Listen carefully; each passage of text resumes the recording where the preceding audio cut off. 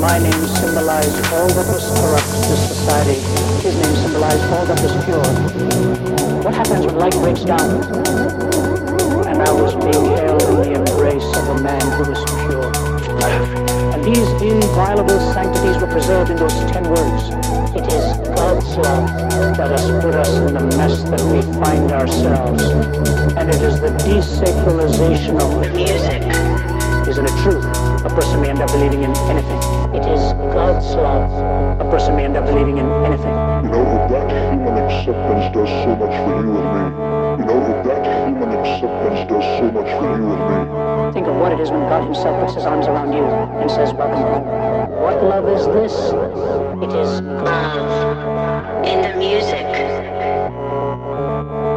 Music. It's love.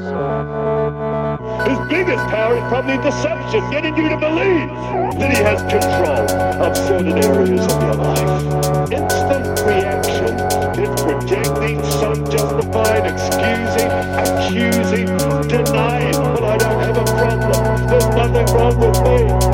So if it's not me, it must be you, or it must be them, or it must be it.